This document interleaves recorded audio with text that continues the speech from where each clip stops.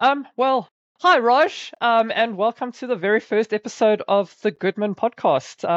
I'm very excited about everything that we're going to be chatting about on the podcast. So, maybe do you want to kick us off and tell us a little bit about yourself and what your credentials are? Of course. Thank you, Megan. Good to be on this very first Goodman podcast. Thank you for hosting it.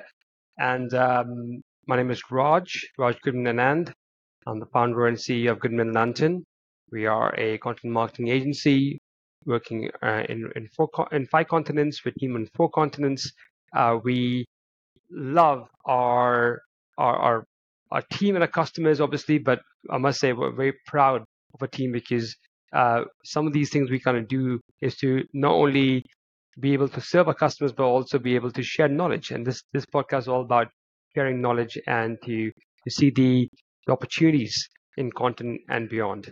So thank you, Megan, once again for bringing it together. As I mentioned, I'm the company's founder and CEO. I'm also a father and a husband, and based in the UK, but do travel quite a bit at the moment in Asia, traveling across. And yeah, so I'm just a bit of background. I did research in AI. I was in a PhD, and I got into marketing about 20 years back. Fell in love with marketing. There's 3 companies. One of them I went all the way to an exit.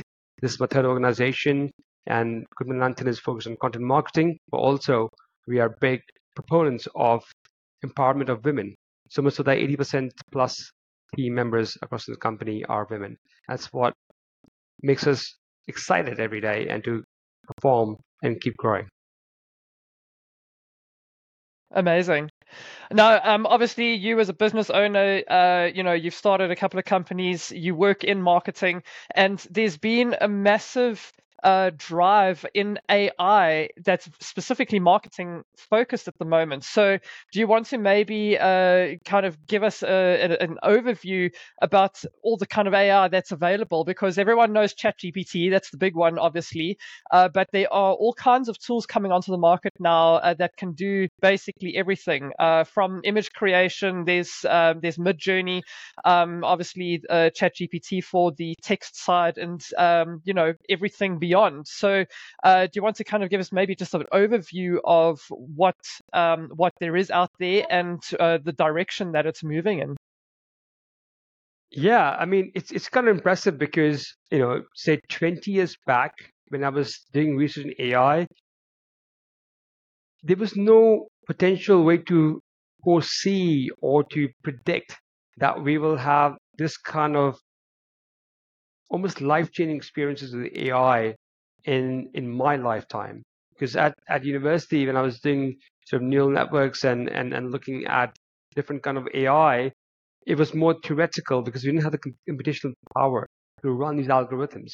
And today, thanks to all the GPUs and CPUs and whatnot we can actually run these algorithms. And from that, there's a lot of generative AI, which has been, all the Chat GPT, Midjourney, 11 Labs, all these images, content, video, and other multimedia is all part of generative AI, which is what's really popular right now.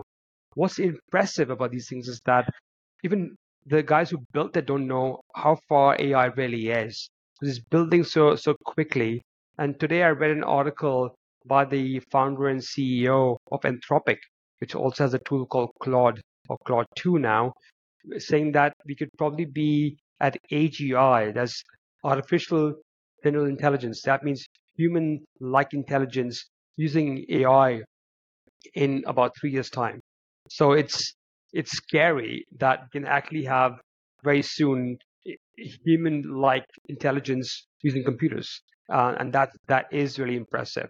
But to answer your question, there are a ton of tools, and every day when I look at these new stuff, and I spend at least 4 hours every day learning about new tools. So and I always thought, like in the beginning, that probably there won't be enough information in this third or fourth week, but actually I'm blown away. Whenever I look at my Google or my email list, I've got tons of more stuff to read and learn about.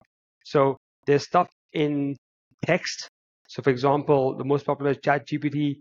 start with Chat GPT 3, 2, 2.5, 3.5, now version 4, which version 4 is possibly the best version of generative text out there, better than its competitors like Anthropic, which owns Claude, and Google, which owns Bing. I think ChatGPT 4 is far superior. I believe it's because of the way it was trained. A big part of AI is how it's trained to be able to answer. The quality of the data they use to kind of generate that AI, as well as the style of how they train the AI. So the human in the loop, there are different strategies to kind of really train the AI in a proper way. And I think that's been phenomenal for OpenAI or ChatGPT, and so the results are incredible. But then there are variations, like Yeah. Claude 2 is phenomenal at long form summarization, whereas ChatGPT is stuck in time and it can't do very well at that. Then you have Perplexity, which uses Google data in real time with ChatGPT 4 together. So it's really good. So that's a flavor of what's going on in the text world for text generative AI. Yeah. Now, you've mentioned Perplexity, and I use that as a research tool. It is so powerful. But I learned about it from you, and you have a little weekly video that obviously dives into what the different AI tools are and what they're good for, how to use them, how to optimize your content using them. But like you've just said, there are so many tools out there. You are spending 4 hours a day doing your research and learning to use these tools to see where they can fit into your business practice. But firstly, it's so fast paced. There are new tools coming on all the time.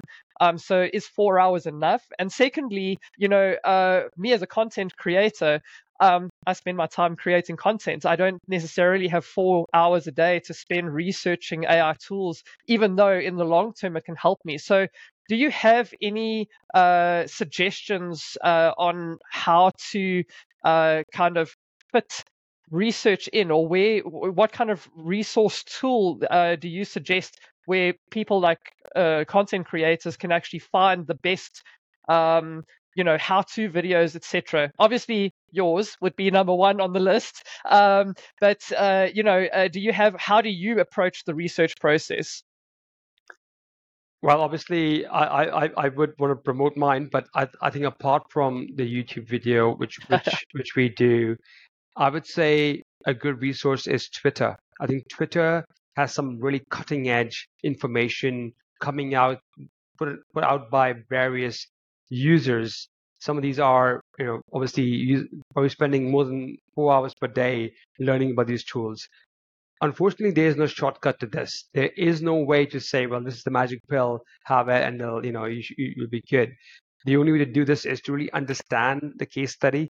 So in order to really use these AI, I actually log on to them. Some of them I sign up to, and then I try to experiment with them.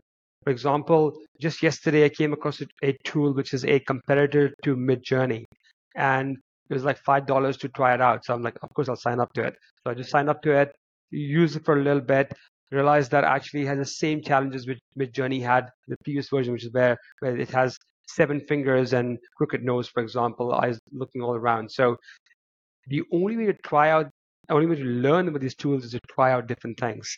And unfortunately, there's no other way to do this. Other way is to like follow certain people who you believe to be experts in that space.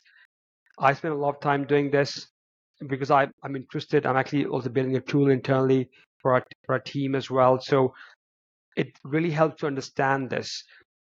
But this will become easier because there will be very obvious winners in the coming months. Like, for example, as I mentioned, ChatGPT 4 is probably number one, but has some challenges in certain areas. Midjourney, as you mentioned, is a great tool for creating images. Then there's 11 Labs for voice. So there are some ones coming out now which will become really, really powerful. But for the time being, I would say put in the hours or wait and watch. There's going to be some really interesting winners, which will emerge very clearly. Yeah. Now, obviously, there's risk and reward involved in adopting an AI tool because many of them are still in development. And I don't know if the development cycle is ever going to end. I mean, essentially, it's design thinking or a design process where you test and optimize. So there are obviously still risks involved. I mean, you can't just prompt Chat GPT to say, write me a 2,000 word white paper on X subject, because it's going to spit out a lot of repetition. You obviously have to, well, prompt engineering is obviously a big thing that's going to start coming in, but there are other risks. Rewards obviously for being an early adopter, but risks as well. So AI can obviously provide a first mover advantage. Can you maybe provide some examples of companies that have adopted AI tools successfully, and what steps would you suggest taking to adopt AI successfully into your business as well? Yeah, great question there, Megan. Thank you. In my opinion, and from my experience working with AI, every company should be adopting AI in their business. There is no reason to not adopt it and to use it by every team member in the company. Unlike things like crypto, where the application is a possibility and is strong, but there isn't one straight away available, AI can be used in our lives, our businesses, for different things like even our families as well today. And that's the real advantage of AI. But there are risks. Like everything else, there are pros and cons. For example, there was one case study which emerged a few months back where a lawyer used ChatGPT like tool or ChatGPT itself, I can't remember, to create a case study against an airline company where the ChatGPT and other AI tools hallucinate, i.e., they make up their own data sometimes, and it requires to be fact checked. That's super important, and that lawyer Yeah. didn't obviously fact check it.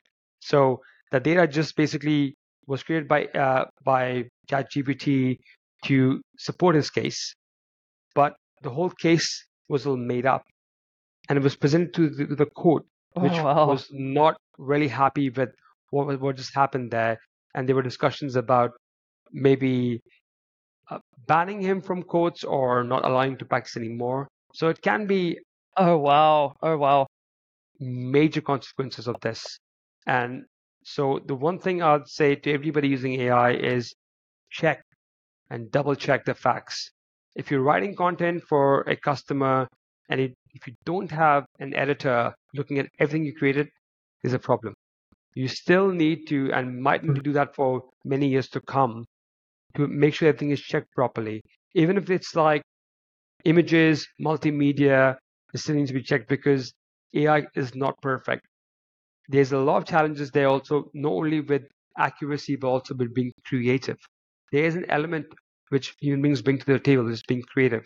But with that, what I mean is if you give it a prompt, you require something very specific, like add stuff, multiply stuff, or help me come up with solutions, it will use the data it has, or it will optimize based on its path, its neural path, which it takes to kind of give the answer out. But if you want it to be an Yeah. extremely creative idea, it's very hard.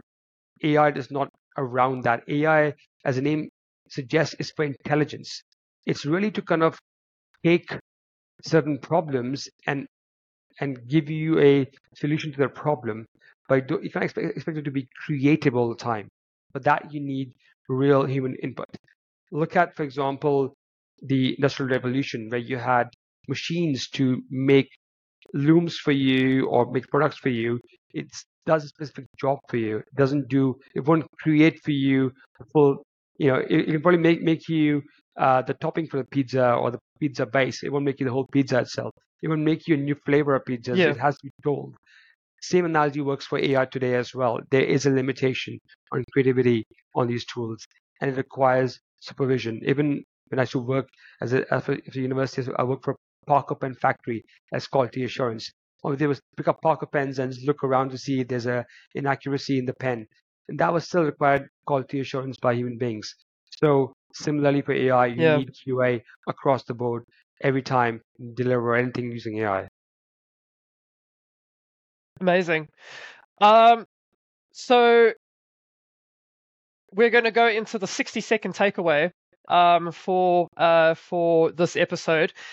So what in 60 seconds, no pressure, in 60 seconds, what strategies can an individual or business employ to capitalize on the benefits?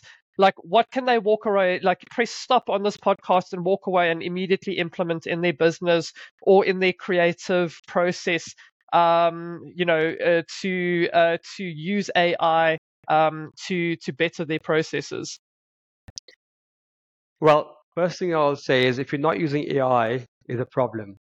Please, please, please, not because I'm getting commission from this, just because I want to help you. Sign up to Chat GPT, sign up to Perplexity, and sign up to Claude too. Because I promise you, it'll make you a better business person, a better human being. This is just by signing up to these things, because they can really help you to be effective.